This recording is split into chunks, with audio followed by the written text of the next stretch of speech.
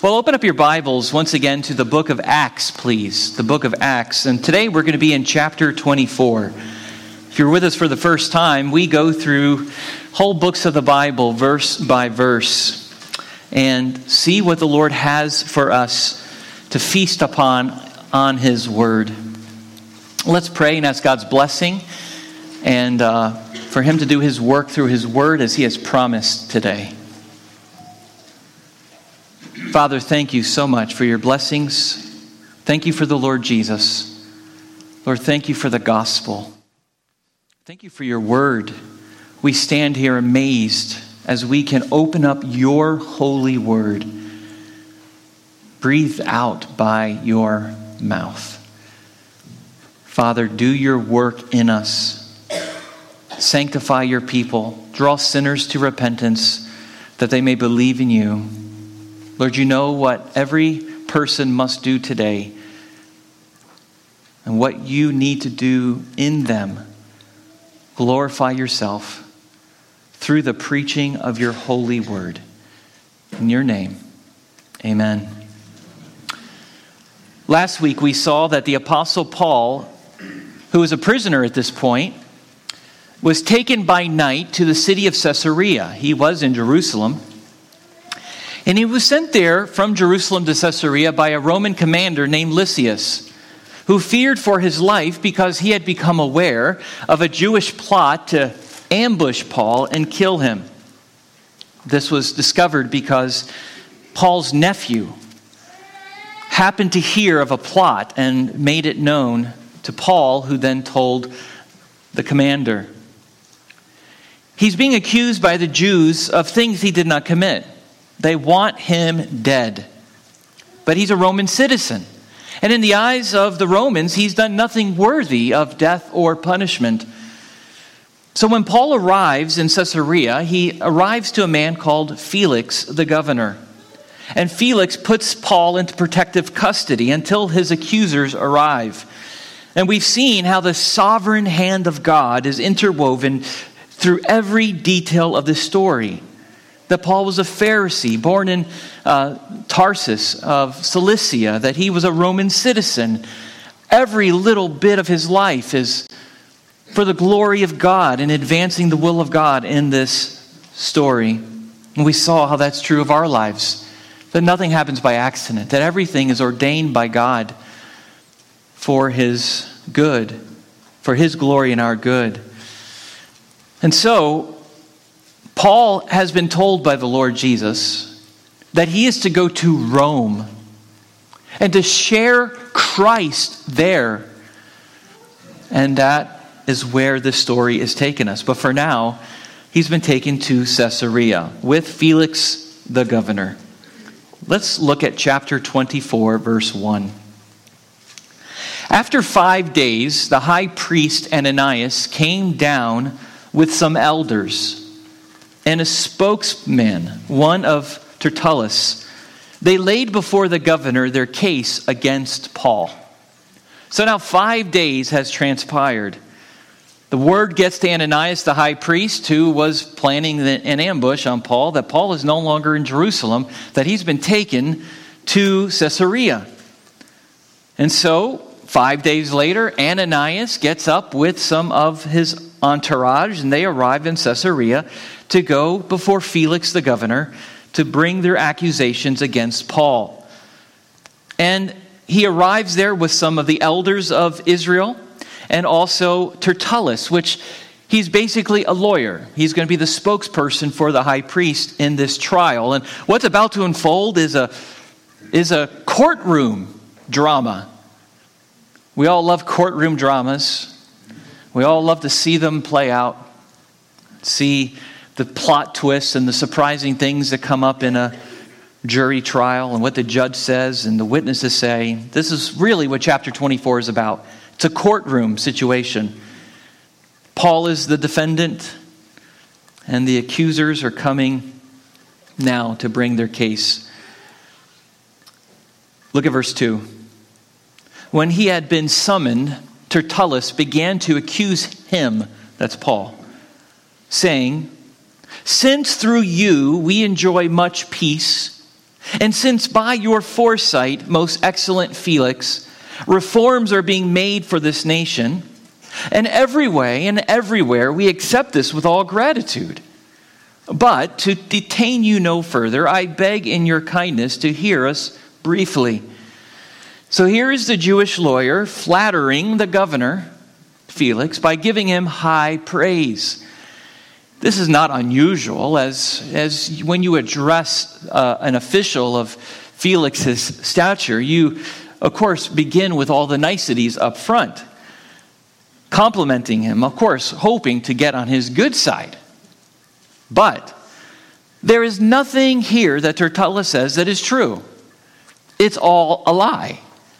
They want Felix to be on their side to kill Paul, to execute him. And so, for example, he says, and he's thanking Felix, the Roman governor, for giving the Jews peace. The Jews weren't under a time of peace at all. In fact, underneath the rule of Felix, they saw the most civil unrest than any other Roman leader. He was a very despised Roman leader by the Jewish people. And here's the Jewish lawyer saying, through you we enjoy much peace. He's a liar. It just wasn't true. He also thanked him for the reforms that were being made for this nation. What reforms? There's no reforms being made to help the Jewish people. The Jews were miserable underneath Felix and the Roman Empire. And he gets away from the flattery and the niceties, and he finally says, I don't want to waste your time.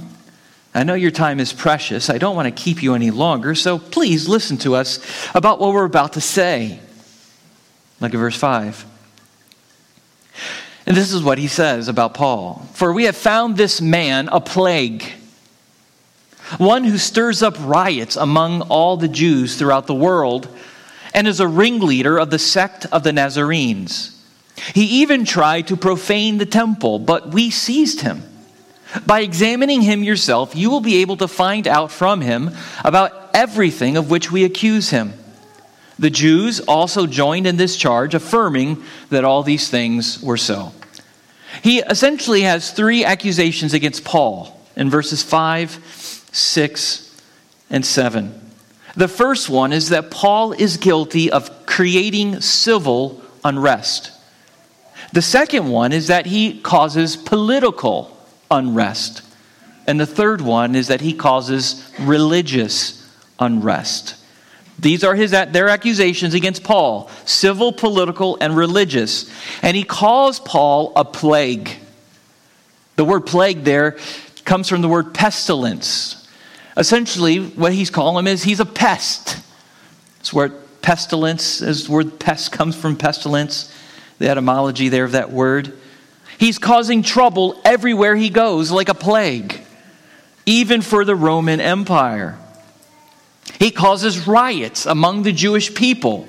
Here's a civil unrest everywhere he goes. They are upset at him. And the reason they start with this charge against Paul is this. Because this is what would be the most concerning for the Romans. The Romans did not take lightly any disruption to their rule of peace. You've probably heard of the Pax Romana, that the Romans prided themselves. This is the peace of Rome. Anyone violating the Pax Romana would be guilty of death. So they start at the top, going for the gut, for the jugular, to see what would get him the most upset against Paul. They prided themselves on this. Civil unrest, causing riots. The second thing he says is he causes political unrest. He's a leader of the sect of the Nazarenes. Of course, Jesus of Nazareth. The Christians also got this title of being Nazarenes, or connected to where Jesus was from. But they called it a sect. This was like a political uprising. There were groups in the Roman Empire that would come, just like that Egyptian assassin that we learned about a few weeks ago, that would come and cause trouble in the Roman Empire. Here they're trying to paint Paul as a leader of basically of a political organization, political zealots that just want to fight against Caesar. They come from the Nazarenes. And, listen to this, he is their ringleader. He is the ringleader of a group who's causing political turmoil in Nazareth and all around the world against Caesar. And again, that's something that would have stood out to the Romans. They cared about these charges. And then, of course, they come to the third one, which is really the thing they care most about, which is the religious unrest. They say that he profaned the temple. He brought a Gentile in, but we stopped him. And we know that's not true. We know that that was hearsay and not founded upon anything. But they hated Paul anyway, and they tried to get him in trouble any way they could. And again, the reason they bring this up, because what would the Romans care about that? Well, the Roman Empire actually gave the Jewish leaders permission to prosecute Gentiles who entered the temple courts. They really didn't need the permission of the Roman Empire to execute Gentiles who profaned the temple. There's a little problem with Paul, though. They can't just execute Paul without permission because he's not just any other Jew. He's a Jew who happens to be what? A Roman citizen. You can't execute a Roman citizen. So if Paul wasn't a Roman citizen, no big deal. But he even tried to profane the temple. And this is to get on Felix's good side. Well, you guys have the authority then. No, that's the accusation. They needed the Romans' approval to put him to death because he was a citizen. So they rest their case. Now, I'm sure that this is the abbreviated version of the trial. Luke is recording for us, of course, the events here, and I'm sure it went on a lot longer, but Luke summarizes for us the points that they bring up there through verse 9. So, he's a pest to Rome, causing civil unrest and violating and profaning religious things in the temple. Now we go to Paul.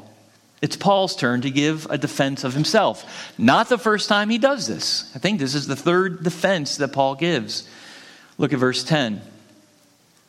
And when the governor had nodded to him to speak, Paul replied, knowing that for many years you have been a judge over this nation, I cheerfully make my defense. Notice the difference between Paul's opening statement and the Jewish lawyer Tertullus. Tertullus flattered him with lies. What does Paul do? He just states the facts. I'm glad to talk to you because you've been here for a few years. No lies there. Respectful of his office. And he begins his defense. Paul's not going to flatter the man for his own causes. And first, he addresses the civil unrest. 3 accusations, 3 defenses. Here's the first one, verse 11. You can verify, Paul says, that it is not more than 12 days since I went up to worship in Jerusalem. And they did not find me disputing with anyone or stirring up a crowd, either in the temple or in the synagogues or in the city. Neither can they prove to you what they now bring up against me. What's Paul saying? There is no evidence of their claim. They're bringing up these accusations, but they cannot prove it. And let me just tell you, why? Since I first arrived in Jerusalem and was arrested, since then it's been 12 days. And already 5 days has elapsed since then. So these things are not happening all that long ago. I was arrested on the spot. In 12 days, how much of an upheaval could I cause in getting a rebellion to begin in Jerusalem against Rome? 12 days to unite a city when there's no Twitter or Facebook? Come on now, that's a tall task. He's saying it's only been 12 days. And I didn't go there to cause unrest or to cause a dispute or a riot. What did I do? I went there to worship. I went there to worship my God. Look what he says in verse 11. You can verify this. You can prove it. I went there 12 days ago to worship, not to cause trouble. They did not find me disputing. I didn't argue with anyone. I didn't stir up a crowd. Nothing. In fact, Paul was doing the opposite. He was going to the temple to worship, to purify himself under the direction of the elders in Jerusalem, because they knew what was coming and they wanted to calm the waters. And so they sent Paul to the temple to pay the vows of the men who were doing the Nazirite vows, and also to purify himself as well, so they would see that he's not against God's law or against Moses. Paul says, come on. I went there to worship. There was not even a crowd gathered. There was no unrest. I just went there to worship my God, and you can prove these facts.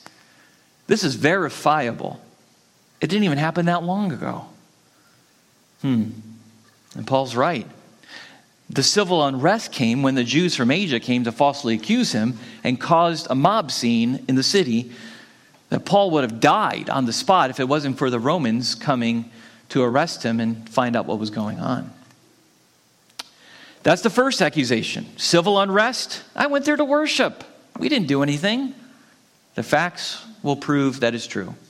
Look at verse 14. He addresses the second accusation, which is political unrest. They accused him of being the ringleader of a political zealot group that wanted to overthrow Rome.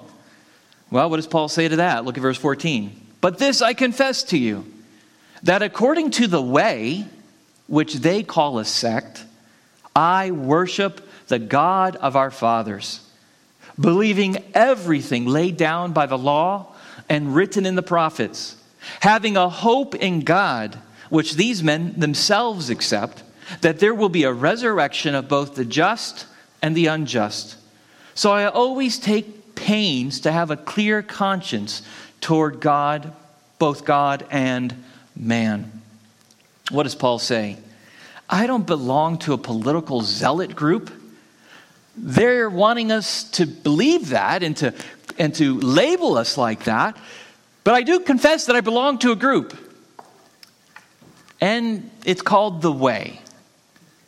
And the reason it's called the Way, as we know already, because it's mentioned several times in the book of Acts thus far, this is what these first Christians were called back then, the Way. And why? Because they went around telling people that Jesus said he is the way, the truth, and the life. No one comes to the Father except through him. We're not a political group. We are a religious one. We are not here to overthrow Rome. We're here to worship the God of our fathers. And listen to what he says here. Who do we worship? We worship the God of our fathers. Now he's talking to Felix, the governor. He's a Roman. He's not a Jew. But he's talking to who? The Jews that are accusing him.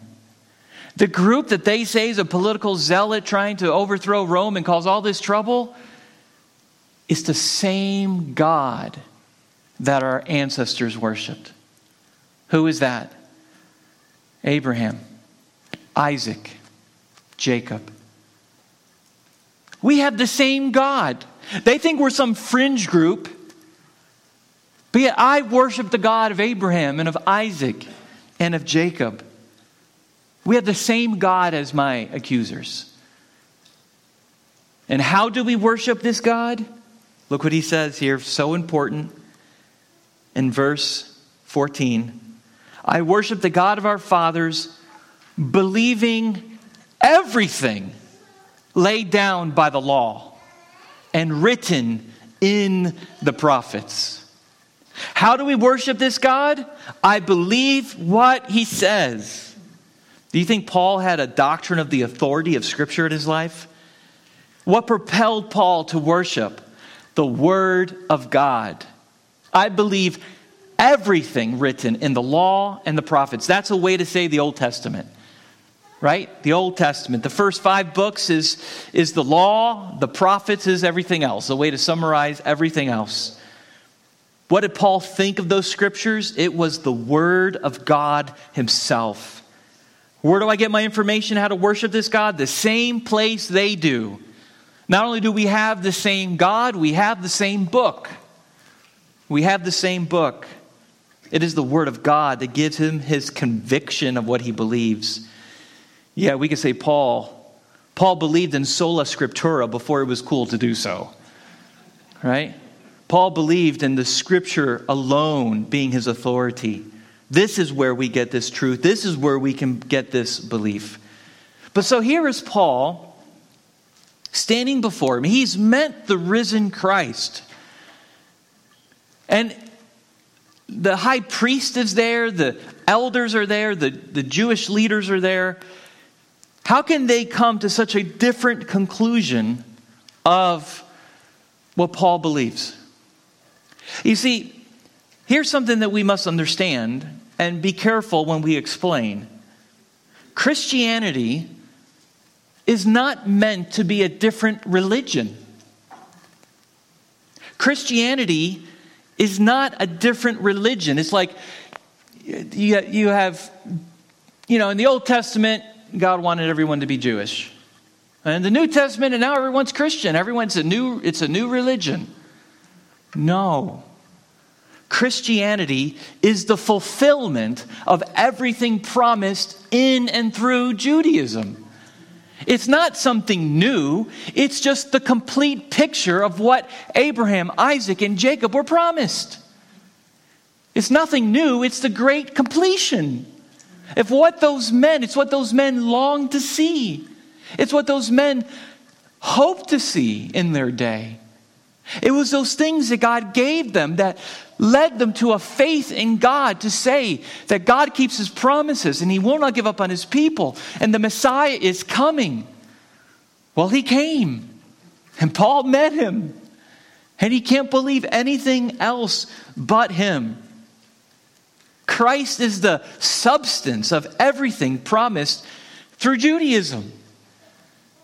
Judaism is not the result of is not the end result of everything they believe in.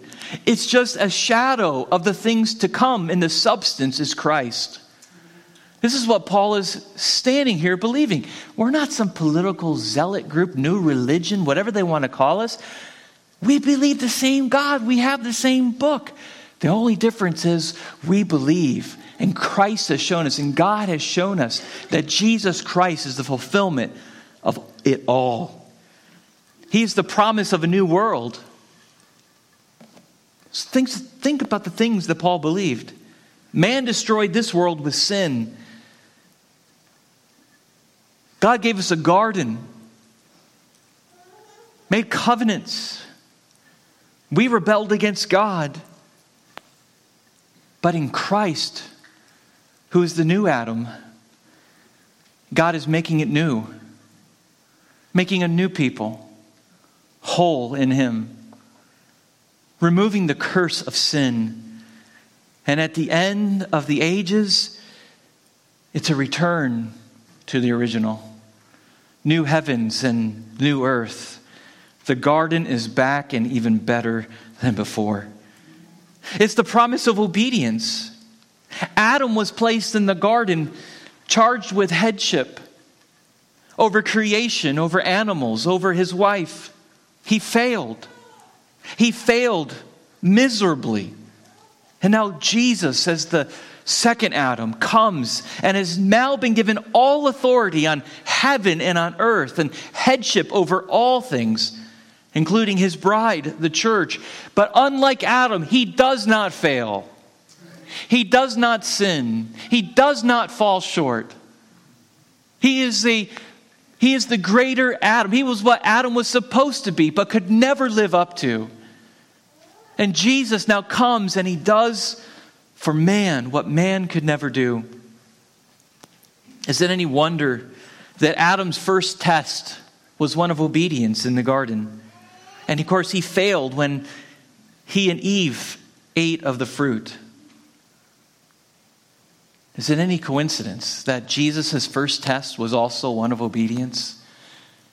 Here Jesus, at 30 years old, begins his public ministry, led by the Holy Spirit into the wilderness to fast for 40 days and 40 nights.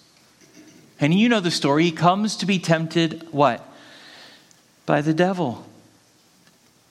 And that Satan is tempting him and luring him to sin and to distrust God and his word and his promises. Adam was placed in a perfect environment, and he failed God. Adam had everything that could have been given to him. The food out of any tree in the garden was his. He had a wife. He had work. And work back then was a good thing, okay? No curse. Work was a joy. By the way, that's a whole nother sermon. Work is supposed to be a joy. Don't think you're going to be in heaven one day just eternally retired. God has created you for good works for the rest of eternity. Anyway, I need to stick to this. And here's Jesus in an imperfect environment, middle of the wilderness, hasn't eaten for 40 days, hungry, thirsty, tired, at his weakest point. And what does Jesus do? Does he cave to temptation? No. He does what Adam could never do. He obeys God. In Adam, we all die. In Christ, we all live. The promise of the defeating the serpent. The first gospel promise is in Genesis 3:15. As it was promised that the seed of the woman would come to crush the head of the serpent. And Jesus is that serpent crusher who defeats the enemies of God forever. Even looking at stories like David and Goliath tells us of the complete and fulfillment that Jesus brings to creation. Even looking at this story of David and Goliath, we see David, the underdog, right? David, who was coming. He was offended at Goliath yelling obscenities against his God. He goes and defeats Goliath, slinging the stone into his forehead, collapsing Goliath, chopping off his head, and all the people of God run in victory over the enemies. Some maybe you've heard that story like you're David, like just pull yourselves up by your bootstraps. That's not the point of that story.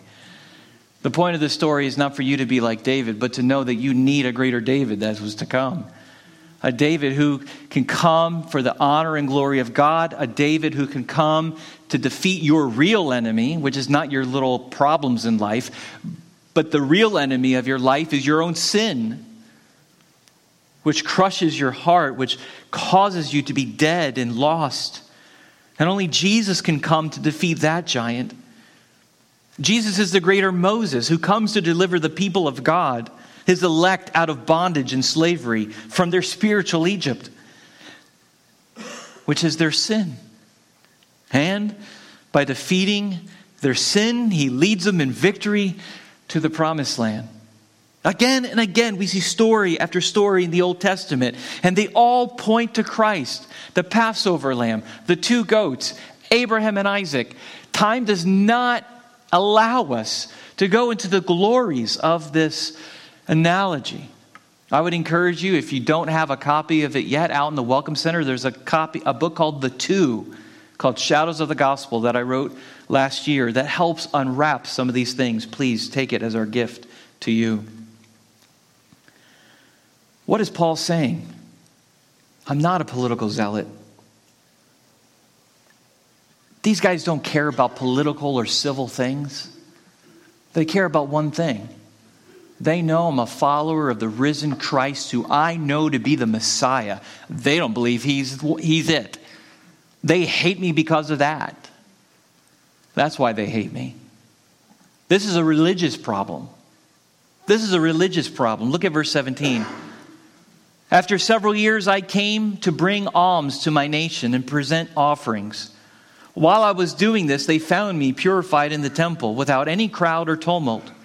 But some Jews from Asia, they ought to be here before you and to make an accusation should they have anything against me.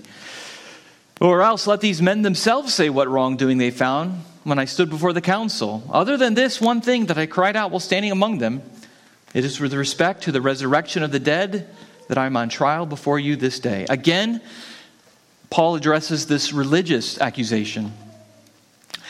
I was in town to bring an offering for the poor. This is what Paul was doing on his third missionary journey, if you remember. He's going around the churches that he had started in his second missionary journey and raising up an offering to bring back to the poor saints in Jerusalem who were going through a severe famine. They needed help. And Paul raised that help by collecting these monies from around the world to bring back to Jerusalem. It was at that moment that they arrested him for causing political unrest. Paul says, what's my crime? I came here to bring an offering to help. I was worshiping, purifying myself, even following their rules in the temple. Everything was fine until they showed up. He says, look, let's face it. You want to get down to the nitty-gritty? Here's the problem. They have a religious disagreement with me. And what is it? I believe in the resurrection of the dead. That's what I believe. Of course, Paul is speaking of the resurrection of Christ. But he's also alluding to the resurrection that the Pharisees believed, but the Sadducees didn't. It's a religious disagreement we're having here. And why does Paul bring that up? Because the Romans don't care about that. Paul wants the Romans to see that I've done nothing against you. They're just mad at me and using all this extra stuff to get me in trouble. But let's face it, they have no evidence to prove anything. Anything at all. This all comes to a religious disagreement. Look at verse 22. But Felix, having a rather accurate knowledge of the way, put them off, saying, when Lysias the tribune comes down, I will decide your case. Then he gave orders to the centurion that he should be kept in custody, but have some liberty, and that none of his friends should be prevented from attending to his needs. So Felix, interestingly, we know here from this passage, he had a rather accurate knowledge of the way. Felix knows about these Christians. Felix, I'm sure, has heard the gospel from these Christians. He's tried other cases before him in his court of what? Christians. He knows what it is Paul believed. He's heard the gospel. He's had access to Christians and to the word. That even Luke says, intellectually, he knows the gospel. Intellectually, he knows the truth. But obviously, he's not a believer. What does Felix do? He delays everything. When Lysias comes, I'll make a decision. Lysias was the guy who sent him to Felix. And until then, let's keep Paul in custody. He's not free to go. He's being detained. But treat him nice and make sure his friends can come and go and see him and talk to him and bring him what he needs. Again, we see the sovereignty of God, and that the only reason this is possible is because of Paul's Roman citizenship at all. This man knows Christians. This man knows what Christians believe. He delays the verdict, and Paul remains in custody. Look at verse 24. After some days, Felix came with his wife Drusilla, who was Jewish. So after, we don't know how long, after some days, weeks, months, we don't know. Felix, the governor, came with his wife Drusilla, who was Jewish. Interesting point. And he sent for Paul and heard him speak about faith in Christ Jesus. Go get me Paul. I want to hear what he has to say about his faith. Do you think Paul objected to that? The governor wants to see me? Let's go. The governor wants to hear about Jesus? Yeah. Look at verse 25.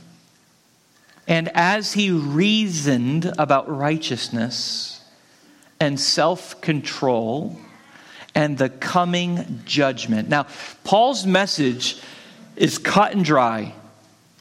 He preaches about righteousness. What could that mean?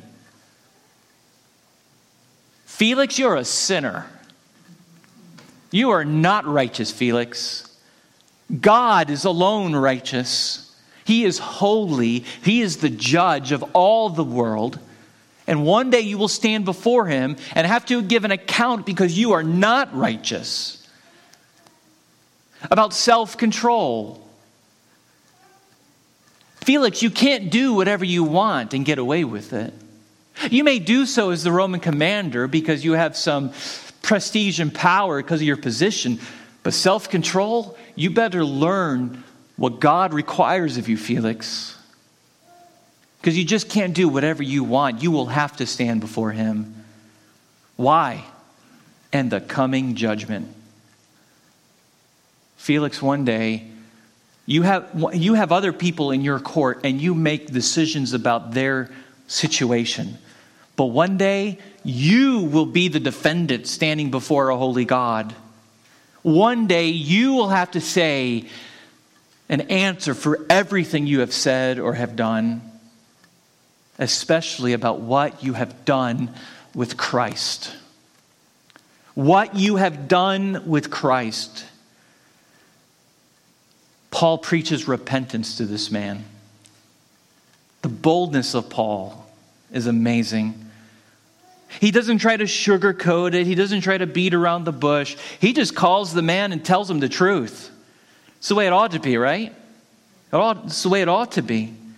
Repent of your sins, believe in the Lord Jesus Christ, or you will face his wrath. Period. How does Felix respond? Felix was alarmed and said, "Go away for the present. When I get an opportunity, I will summon you." He didn't like what he heard. He didn't like being called a sinner. He didn't like being told he was going to stand before God and have to face his judgment. He was alarmed. Again, this man hears the truth. He hears the gospel. He has access and an opportunity to believe. And he tells Paul, "Hey, go away for now. I'll let you know when I'm ready for you again." At that same time, verse 26, he hoped that money would be given him by Paul. So he sent for him often and conversed with him. "You mean the governor wants to talk to me again?" "Oh, okay, sure." And what does Paul do? He goes and he preaches the gospel again to Felix.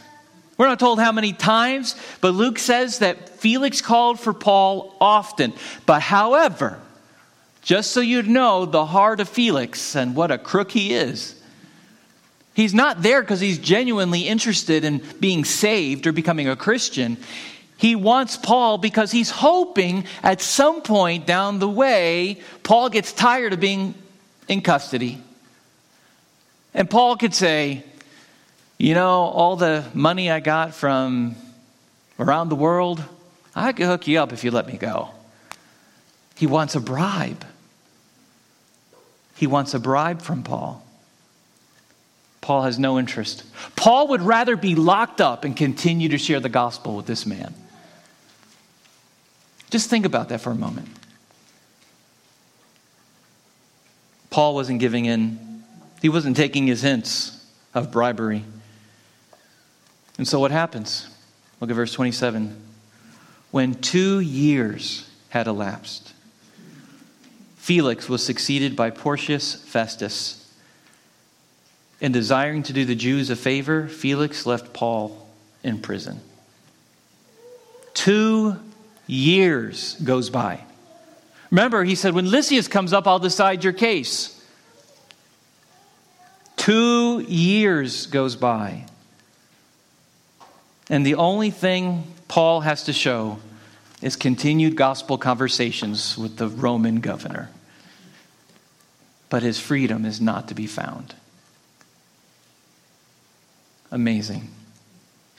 Where is God in this? Doesn't God care about Paul? How can God let Paul go through that? How can God let Paul stay there for 2 years in prison? God knows exactly what he wants of Paul. God knows exactly why he put Paul there. Why? To share the gospel with the Roman governor. You see, what you may look at Paul, poor Paul, I feel so sorry for him. God is using that for his glory to share the gospel with this lost man who obviously could care less about Jesus, could care less about the truth. He just wants to please himself and get bribed. But I'm going to tell you that there is judgment coming for this man. Think of the opportunities of the truth that he had. There's people in this world who will die and never hear the gospel. And the Bible says in Romans 1, they are without excuse, even then.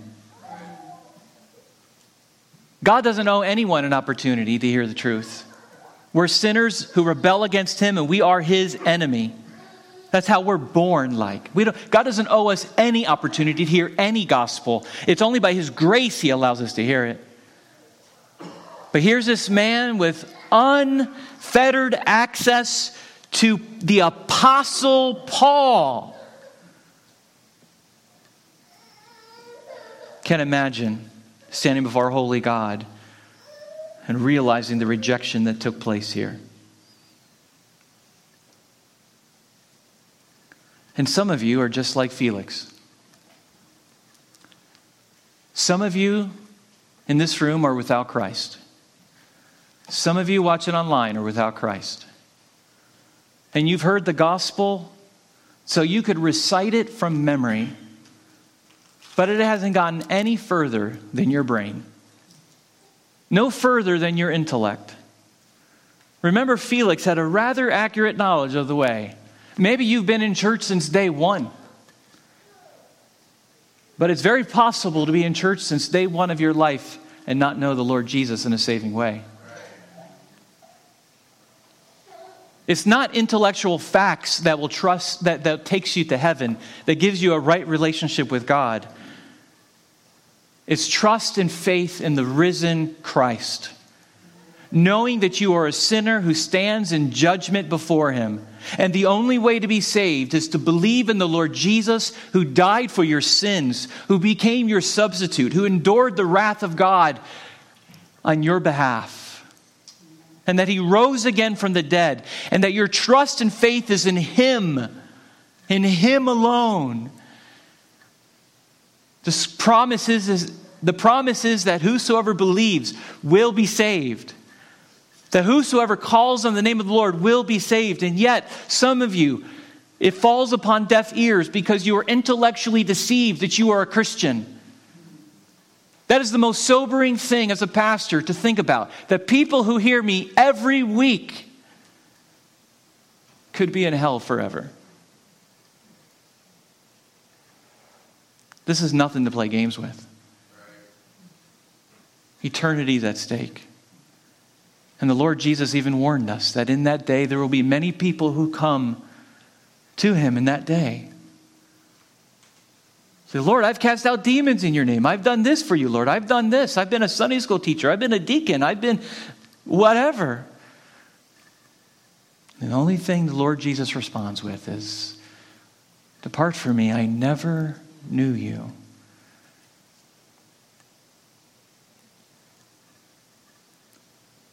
I never knew you.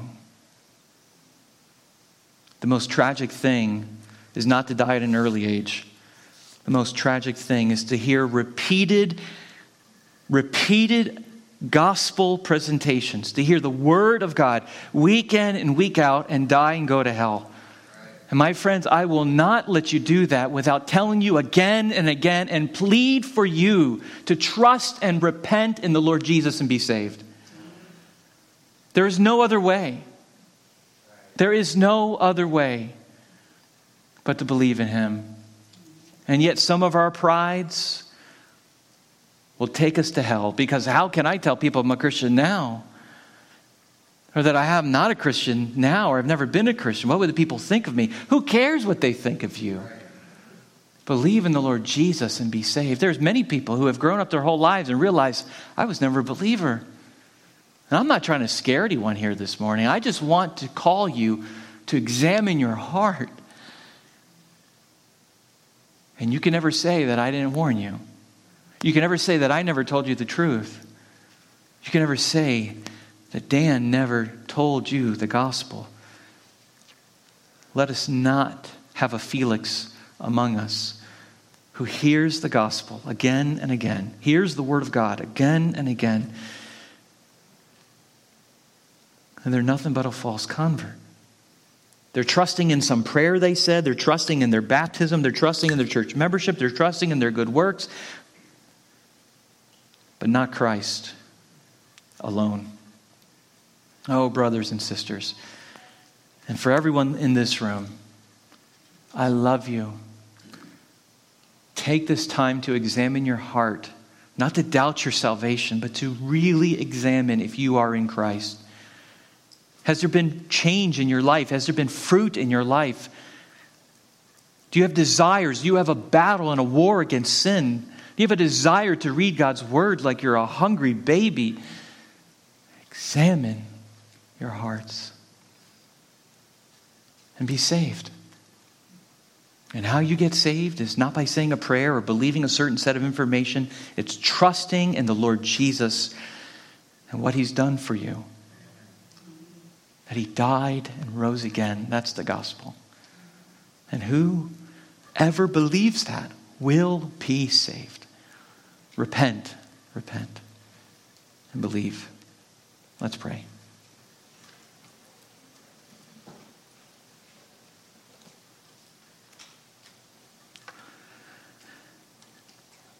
Oh Lord, you know hearts in this room.